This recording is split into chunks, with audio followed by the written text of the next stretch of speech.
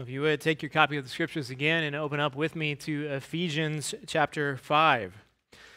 Ephesians chapter 5. We've been going through this book, verse by verse. I need to tell that to the visitors. I did not purposely pick this verse of wives submit to your husbands for any particular reason other than I've had one husband that's been asking me for a long time to preach on it. No. Other than this is expositionally where we come to as we work through God's Word verse by verse, and each verse is God's Word, and so as we come to it, we do not skip it, but we preach it. So, having said that, we're going to look at verses 22 through 24 today, but as this is fair and balanced, we're going to read down to verse 33, so we cover the husbands as well. There you go. She's going to be taking copious notes next week. Wives, submit to your own husbands as to the Lord. For the husband is the head of the wife, even as Christ is the head of the church, his body, and is himself its Savior. Now, as the church submits to Christ, so also wives should submit in everything to their husbands. Husbands, love your wives, as Christ loved the church and gave himself up for her, that he might sanctify her, having cleansed her by the washing of water with the word, so that he might present the church to himself in splendor, without spot or wrinkle or any such thing, that she might be holy and without blemish. In the same way, husbands should love their wives as their own bodies. He who loves his wife loves himself. For no one ever hated his own flesh, but nourishes it, cherishes it, just as Christ does the church, because we are members of his body. Therefore, a man shall leave his father and mother and hold fast to his wife, and the two shall become one flesh. This mystery is profound, and I am saying that it refers to Christ and the church. However, let each one of you love his wife as himself, and let the wife see that she respects her husband. Now, if you were here last week, you know that this section on Christian relationships, which begins here in verse 22 with the wives, is really just a practical outworking of what it looks like to be filled with the Spirit in the home. Ephesians 5:18, and do not get drunk with wine, for that is debauchery, but be filled with the Spirit. What does that look like? Verse 19, addressing one another in psalms and in hymns, spiritual songs, singing and making melody to the Lord with your heart. What does it look like? Also, verse 20, giving thanks always and everything to the Lord. And also verse 21, submitting to one another out of reverence to Christ. And verse 22, wives submitting to your own husbands. And then as we continue, husband, what does it look like? It looks like sacrificially loving your wife. This is what it means to be Spirit-filled within the home. Now, many have tried to argue that verse 21, submitting to one another out of reverence for Christ, actually cancels out verse 22, wives submit to your husbands. In other words, what they say is that what Paul is calling for here is a kind of mutual submission that erases the differences in roles that God has ordained in marriage. A submission that flows in both directions, but of course that is ridiculous, because if submission means anything, it can only flow in one direction. And yet, though this is true, there is still a sense that we are husband and wives to submit to one another. A sense in which the husband does submit to his wife. And that is because a good leader is a servant leader, not a tyrant. A servant leader serves those who are under them by submitting to whatever is best for them, thinking of their needs, aiming to meet their needs.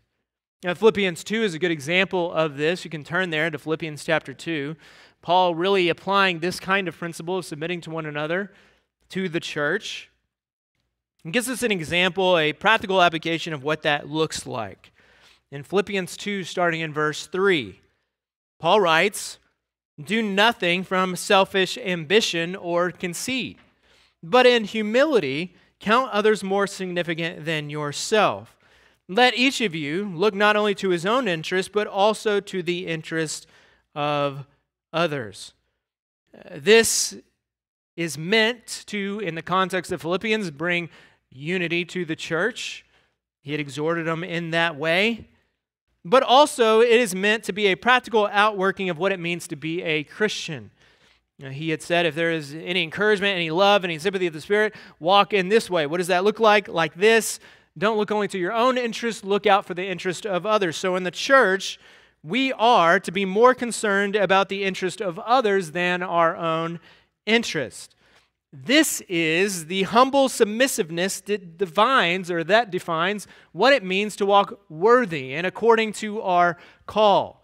This is the kind of Spirit-filled submission to one another that ought to exist within the church and also ought to exist within our marriages. Wives and husbands all submitting to one another in accordance with the roles that they have been given. For the wife, this is played out by submitting to your husband's leadership, respecting him. For the husband, this is played out by loving your wife as Christ loved the church and gave himself up for her. By the way, husbands, if you want a blueprint, you're wondering what exactly does that look like? If we continue reading in Philippians chapter 2, Paul gives us an example. It is Christ. Right after telling them, don't look only to your own interest, he says, have this mind, Philippians 2:5, among yourselves, which is yours in Christ Jesus. It ought to be yours in Christ Jesus. And then this example, speaking of Christ, who though he was in the form of God, did not count equality with God a thing to be grasped, but emptied himself by taking the form of a servant, being born in the likeness of men. And being found in human form, he humbled himself by becoming obedient to the point of death, even death on a cross. So husbands, this is what it looks like for you to look out for the interest of your wife and to serve her as Christ has served the church. He served you in such a way, and so also he expects you to serve your wife. And so we serve Christ by serving our wife, and in some sense this means to submit to them by meeting their needs. So the wife, she submits herself to the husband, recognizes his headship given by God in the home. And the husband, he submits himself to the wife by recognizing her needs and self-sacrificing for her to make sure that she is cared for and her needs are met. And yet, while on the one hand, it is true that we are to submit to one another out of reverence for Christ, looking out for each other's interest, on the other hand, we must not entertain the idea that this overarching concept of submission, that it somehow erases the biblical concepts of headship, submission, role distinctions within the home, because it does not. There are no two-headed monsters within God's creation. We're not in the beginning, and he does not mean to create one now in our marriages. There is one head in the church, and that is Christ, and we submit to the head. And there is one head in the home, and that is the husband. And the wife is called to submit to the husband. So all that to say that the statement made in verse 21 that we are to submit to one another in this way is merely the foundation of what Paul is working off when we come to verse 22. In other words, we understand what he is saying. Now, one reason we know that these two things are connected is because actually in the Greek, as you come to verse 22, the verb submit is not there, to which all the ladies cry, foul. Who put it in there? Well, in the Greek it reads like this: wives, to your own husbands as to the Lord, which is a statement that makes no sense by itself, but it is not by itself. It comes right after this concept of submitting to one another out of reverence to Christ. Wives, to your husbands. Submit has been supplied here in your English translation so that you get the sense of it. Now, if the absence of the verb bothers you or tempts you to think that because it's not here that you do not have to submit in this way, then turn over to Colossians 3:8. 18. Because here, you'll be excited to know, Paul says the same thing and uses the verb. Colossians 3:18. Very simple. Exactly the same. Wives, submit to your husbands as is fitting to the Lord. It was a different context, and so he could not just carry it over without the verb, and so he supplies the verb because that is exactly what he means to say.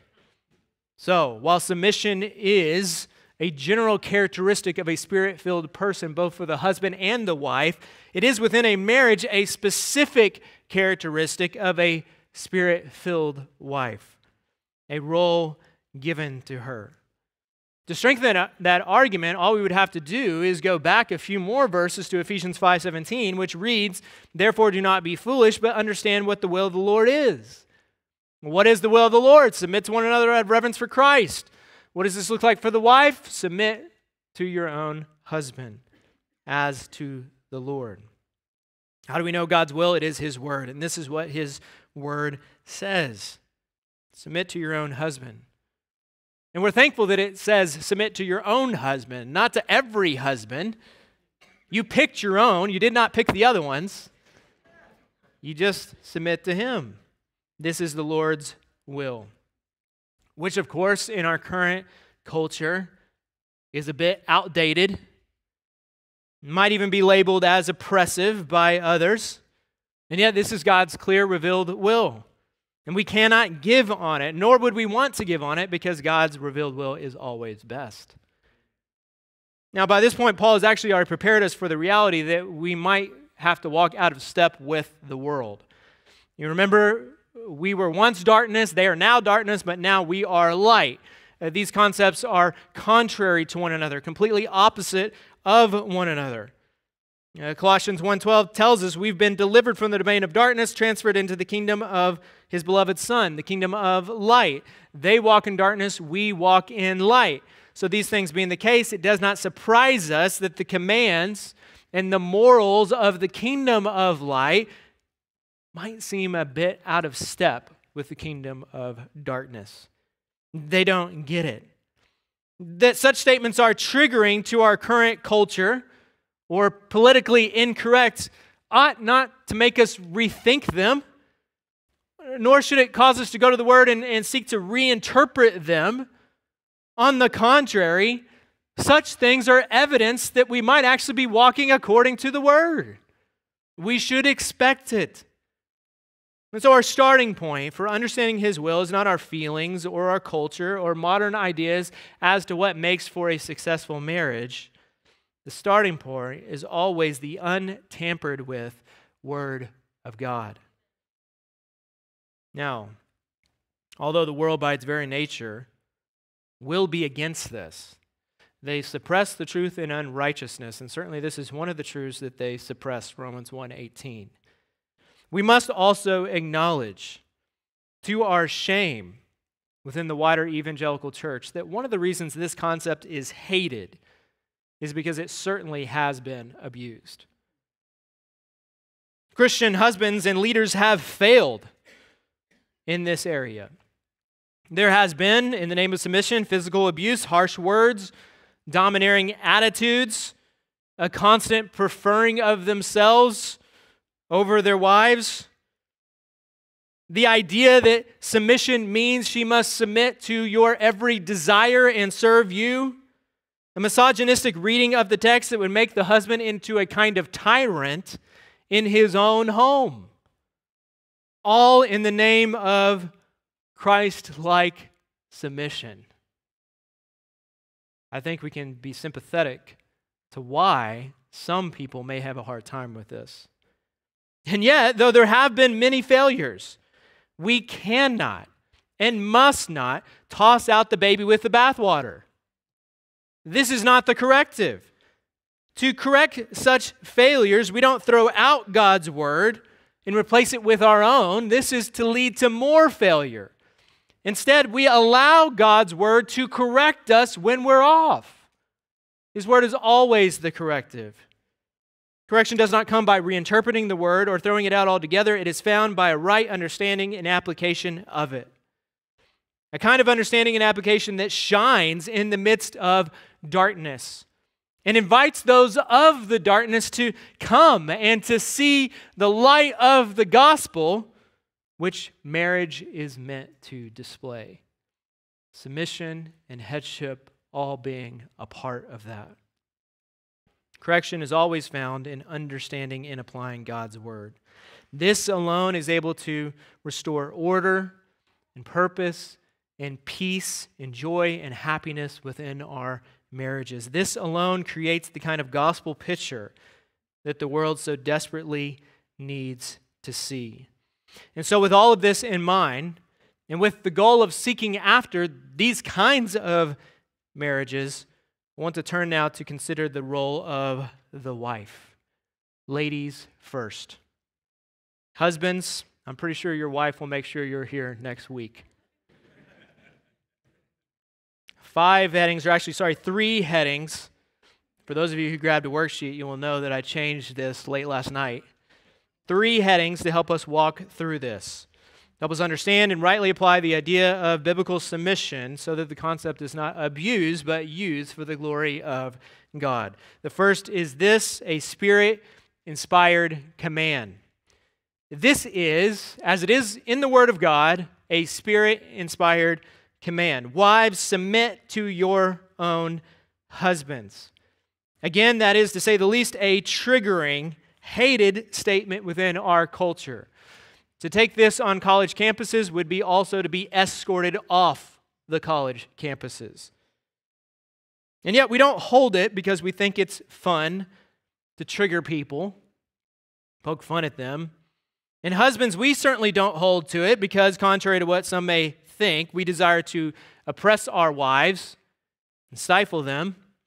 No, we hold to this command for this very same reason that we hold to all others, and that is because it is in the Word of God. There it is, plainly. Wives, to your own husbands, give submission. That command is not in the Bible because Paul decided with the Ephesian men, to get together in a secret meeting and to create something that would oppress women. Not at all. This was given by the Holy Spirit in order to help women fulfill their God-given role, that they might flourish. And so this is Spirit-inspired. But what does it mean? You don't have the command unless you understand the meaning. Well, despite the confusion that surrounds this concept, and despite how many people have tried to take this concept and confuse it, it is actually pretty simple. To submit just means to arrange or to line up under. It is to have the idea of a head and someone who is under that head. And just so you don't have to take my word for it, let me give you a few definitions from some Greek lexicon, some dictionaries to back that up. First, from BDAG, a lexicon that is really considered one of the gold standards of Greek. It has this: to cause to be in a submissive relationship, to bring someone to subjection, to subordinate. Another Greek lexicon has to arrange under, to subordinate, to subject, to put in subjection. Another dictionary says this: to place or arrange under, to subordinate. The New American Standard Greek Dictionary has this: to place or rank under, to subject. Not a lot of confusion there. Pretty much all saying the same thing. How did they come up with that? Well, it comes right from the Greek word itself, hupotasso. 2 words coming together to make one word. Hupo, the preposition, which means under. You heard under in each of those definitions. And tasso, the verb, which means to arrange or to order. So the idea of submission is to arrange under, to submit.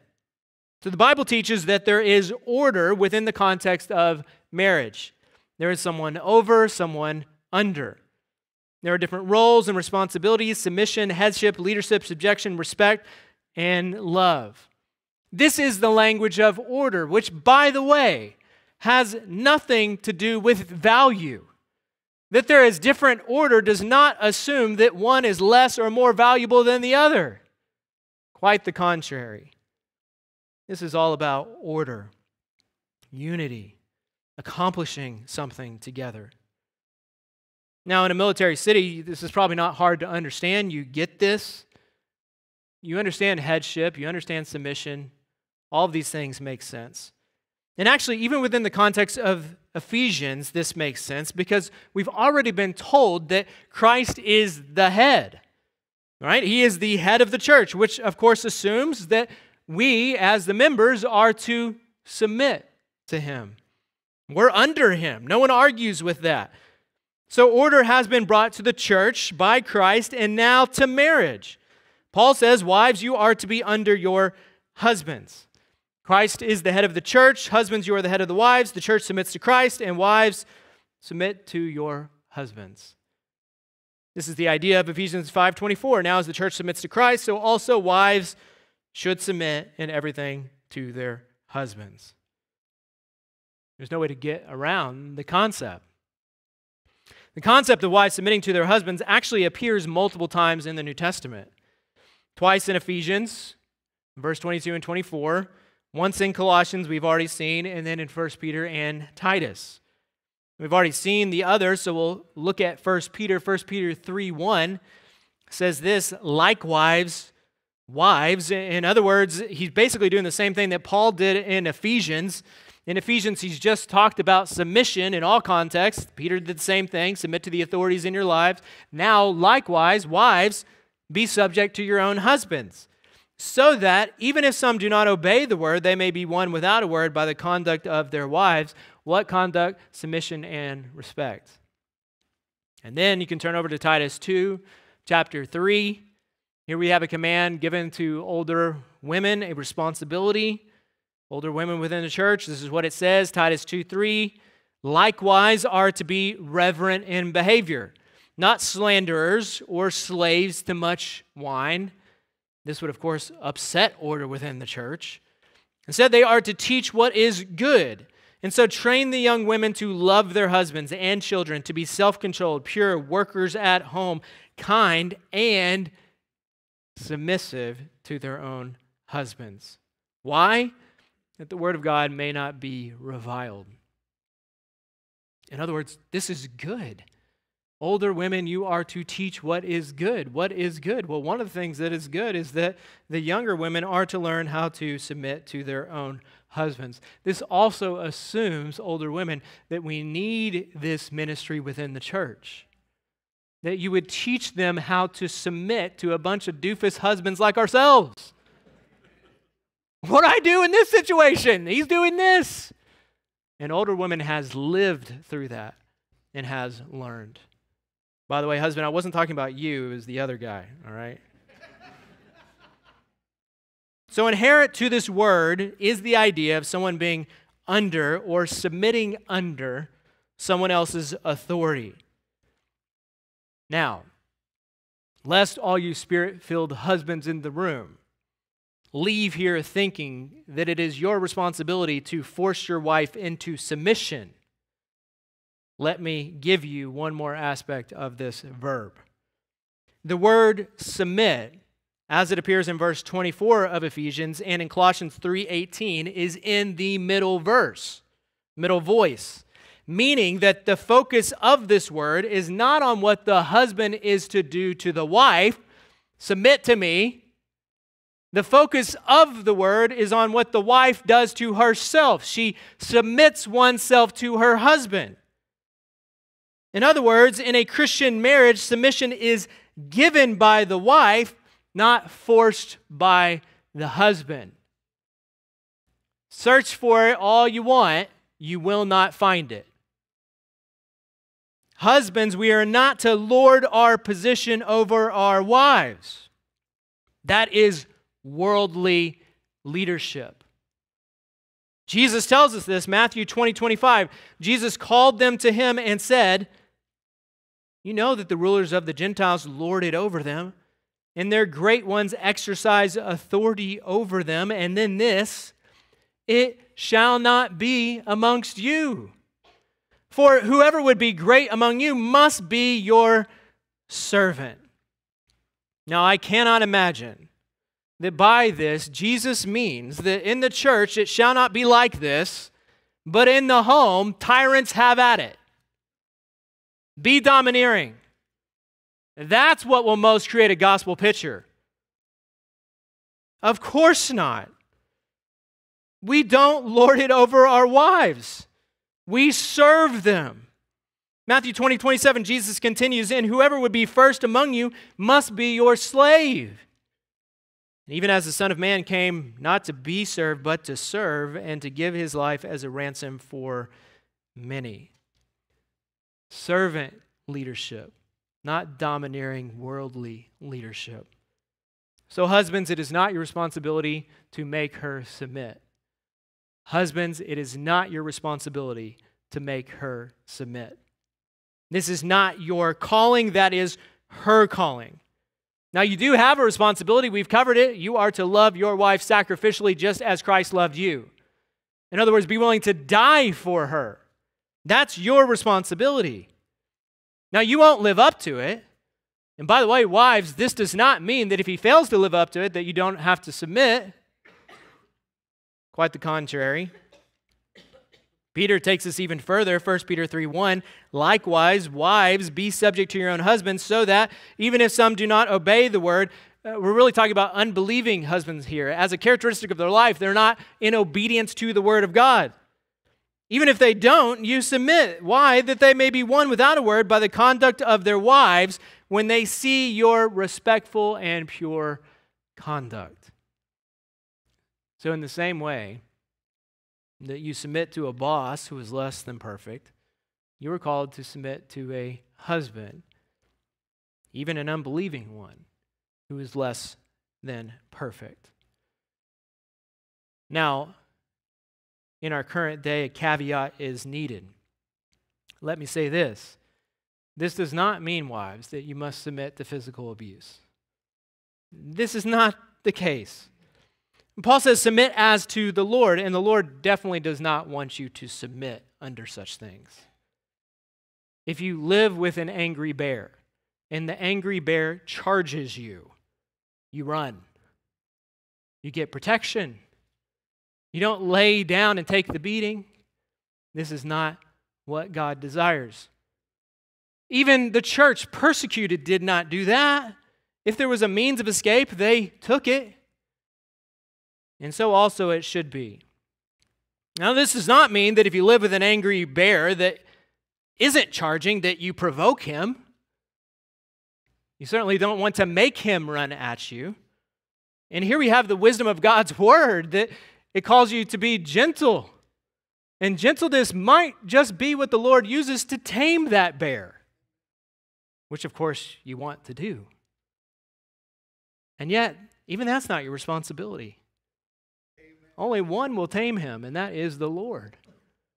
And so as you submit as you can in everything that is not contrary to the word of God, you can know this, that the Lord has your best interest in mind, and that your husband's heart is in his hand. He controls the situation. The king's heart is a stream of water in the hand of the Lord. He turns it wherever he will, and so also is your husband's. Husbands, none of this is an excuse for poor or selfish leadership. You see, just as your wife is called to submit to you, despite your inability to sacrificially love her as you ought, so also you are called to sacrificially love her and die for her and serve her regardless of her inability to live up to her calling. She's not submitting. Does not mean that you are harsh with her. In fact, the Lord says, if you are, I will not hear your prayers. You continue to sacrificially love her. All of this really ought to press upon the husbands a great weight of responsibility to lead in such a way that is easy to follow. And you don't have to read a lot of leadership books to figure this out. You just have to go a few more verses ahead and see it's Christ-like leadership. This is what is easy to follow. Husbands, love your wife as Christ loved the church. Do that, and I think you might find that your wife is a little more willing to follow your leadership. So all of this comes together in verse 22 to help us understand the meaning of the command.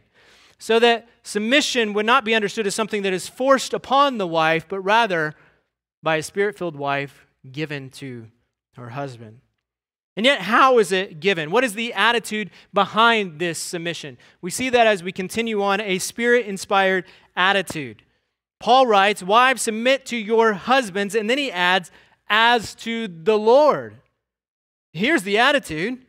Or verse 24, "Now as the church submits to Christ, so also wives should submit in everything to their husbands." What is your attitude of submission? As to the Lord. As to Christ. Meaning your submission is not reluctant. You don't just submit because you have to, but rather it is to be given, Paul says, as to the Lord. In other words, your submission to your husband is given joyfully, willfully.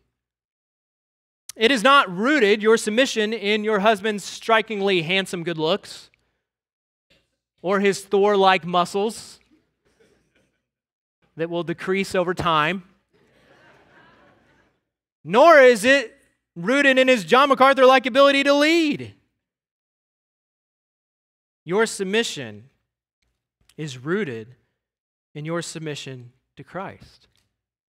This is why you submit. It's to Christ. Submit as you would to Christ. Do it joyfully and willingly and as an act of worship to the Lord. And Paul gives a similar encouragement to slaves in Colossians. Now turn over with me to Colossians 3:22. 3:22. Paul, writing to the slaves who have a calling that certainly would not have been easy, gives them some principles which lifts their calling to an eternal level. Bondservants, slaves, Paul says.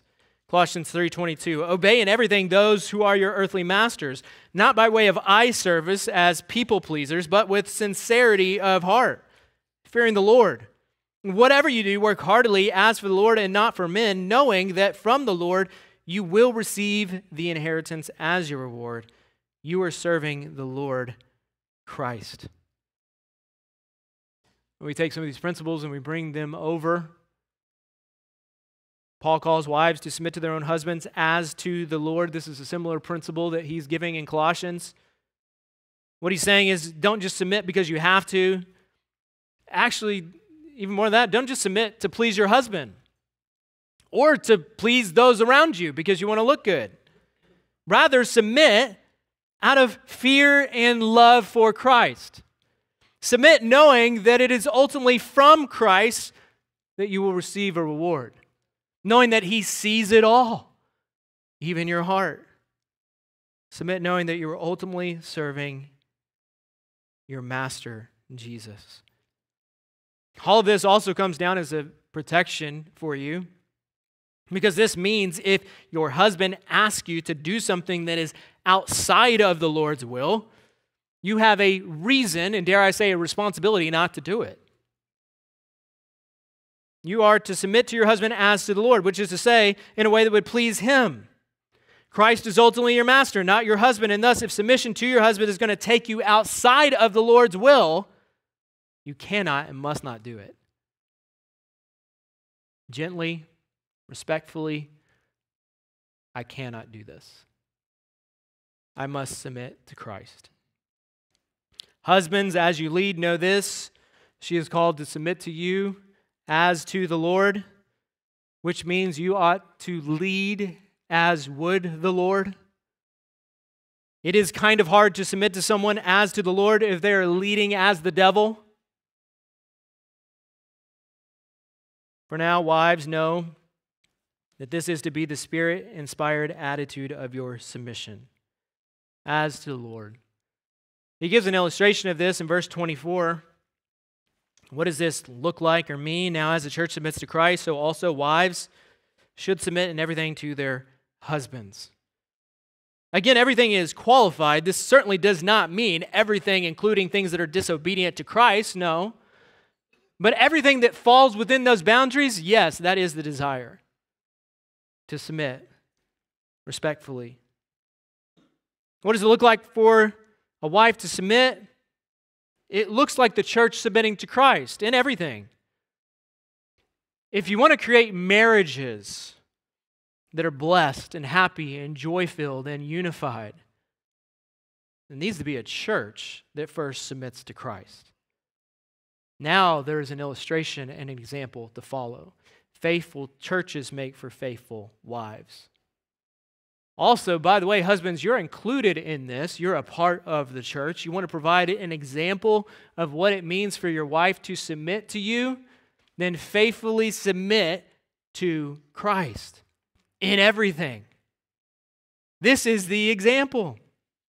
As the church gladly submits to the rule of Christ as her head, so also wives should be subject to their husbands in everything. That is, everything not contrary to the word, to their head. This is the Spirit-inspired attitude behind the command. And this kind of attitude is the kind of attitude that illustrates the gospel. We don't submit to the Lord reluctantly or because we have to, but because we want to. That's the idea. You submit to the Lord in this way. But there is a third heading that is important. I've skipped over the verse. We'll come back to it. That is verse 23. And that third heading is a Spirit-inspired reason. What is the reason for all of this? Well, one of the reasons given from verse 23 is that the husband is the head of the wife. He says, "For the husband is the head of the wife, even as Christ is the head of the church, his body, and is himself its Savior." Our God is a God of order, not chaos. Not confusion, but peace. And order flows in one direction, from the top down. Military city, we understand this. Again, you know that enlisted men don't command generals. It doesn't work that way. Generals command enlisted men. There is a chain of command. And the reason for this is because there is an important mission to accomplish. Sometimes a war to win. And if everybody's commanding everything else, then no one knows what to do. Disunity, chaos, no one wants that. Even though the world may say that that is good, they know it's not. That's why there's laws, to keep order. And yet this is not only a military term, it's also order as a concept for the church. Turn over to 1 Corinthians 14. Here we have Paul writing to the Corinthian church, and we're going to come to a passage that is again quite triggering for our culture. Certainly out of step, even within church culture. Here's what he says in 1 Corinthians 14:33. "For God is not a God of confusion, but of peace. As in all the churches of the saints, the women should keep silent in the churches. For they are not permitted to speak, but should be in submission, as the law also says. If there is anything they desire to learn, let them ask their husbands at home. For it is shameful for a woman to speak in the church." Why is Paul writing this? Does he hate women? Does he think that they have nothing good to bring to the table? Nothing to contribute? Of course not. This comes within a context, and the context is a church that is completely out of order. And just a few verses earlier, we see this. Verse 26, "What then, brothers? When you come together, each one has a hymn, a lesson, a revelation, a tongue, an interpretation."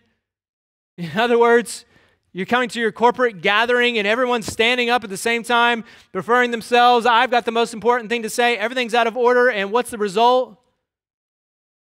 No edification. Paul says, let all things be done for building up. In other words, everything's out of order. No one's submitting to one another. No roles, nothing, and nothing's being accomplished. Now, the military has missions to accomplish, but the church has a far greater mission to accomplish. And there are roles that are given. And Paul says, seeking to bring order, verse 27, "If any speak in a tongue, let there be only two or at most three, each in turn, and let someone interpret. But if there is no one to interpret, let each of them keep silent in the church and speak to himself and to God. Essentially, he says, keep that to yourself. Keep it to yourself. Women were a part of this. And Paul says, according to the roles, let women be silent within the corporate gatherings. It's not a value statement, that's an order statement. So within this context, Paul tells the wives to be silent for the sake of order. Matthew Henry writes about this. I love this. He says, not that as it is a woman's duty to learn in subjection, or note that it is a woman's duty to learn in subjection, it is the man's duty to keep up his superiority. That is, by being able to instruct her. If it is her duty to ask her husband at home, well, then it is his concern and duty to endeavor at least to be able to answer her questions at home. If it is a shame for her to speak in the church, where she should be silent, well, also it is a shame for him to be silent when he should speak, and the wife brings a question to him. My wife has some questions. Husbands, we are to get to work and to know the Word of God and to care for her in this way. All that to say, our God loves order. Within the church, order produces edification of the members and glorification of the head, and so it is with the family as well. There is order. Now, husbands, Paul says you are the head of your wife. And this means God is going to hold you responsible for what happens in your marriage. If you want proof of that, just look at Adam. Poor Adam. Chronologically, he did not sin first. It's pretty clear. Eve was tempted. She took the fruit. She ate. She gave it to Adam. I'm sure manipulated him into eating it. No. How's this Adam's fault? Lord, the woman that you gave me, she made me do it. How's this his fault? One word, headship. Headship. He owns it because he's the head. Romans 5:12, therefore, just as sin came into the world through man, through Adam, he takes the fall for the fall because he's the head. When the fall happened, God did not go to Eve. He went to Adam. Genesis 3:8, they heard the sound of the Lord walking in the garden in the cool of the day, and the man and his wife hid themselves from the presence of the Lord God among the trees of the garden. There they are, both huddled together. The Lord knows that. He knows how all this played out. And yet, verse 9, but the Lord God, very specific here, called to the man and said to him, where are you? When the man tried to give an excuse, God did not accept it. You're the head. You had a responsibility. You failed. He gave the command to Adam. The original command of not eating of the tree was given to Adam before Eve was created. And obviously, God expected Adam to make sure it was obeyed not only by him, but also by Eve. To pass it on, to explain it, to encourage it, to protect her in this way. In other words, husbands, you cannot shirk your responsibility to care for your wife and then blame her when something goes wrong. God held Adam responsible, and he will also hold us responsible. Adam should have been proactive in his care for Eve, and so also should you. As I read that situation, I don't see Adam speaking up much. And that also may be the case in your home. Not speaking up much. Adam ought to have proactively cared for Eve. This is true. But it's also equally as true, and to your benefit, ladies, to understand that Eve should have proactively sought out the leadership of her husband, submitting to his leadership. True, Adam failed to lead Eve and protect her, but also true, Eve failed to submit to and seek out Adam's leadership. So don't make the same mistake. You have a head. You've been given a husband to sacrificially love and care for you. So encourage him as such and help him to become the head he needs to be by seeking out his leadership. Ask him questions. Encourage him to be the kind of leader that God expects him to be. Pray for him. In other words, help him. Help him. And by doing this, you help yourself. One flesh union. Fulfill your role as his helper.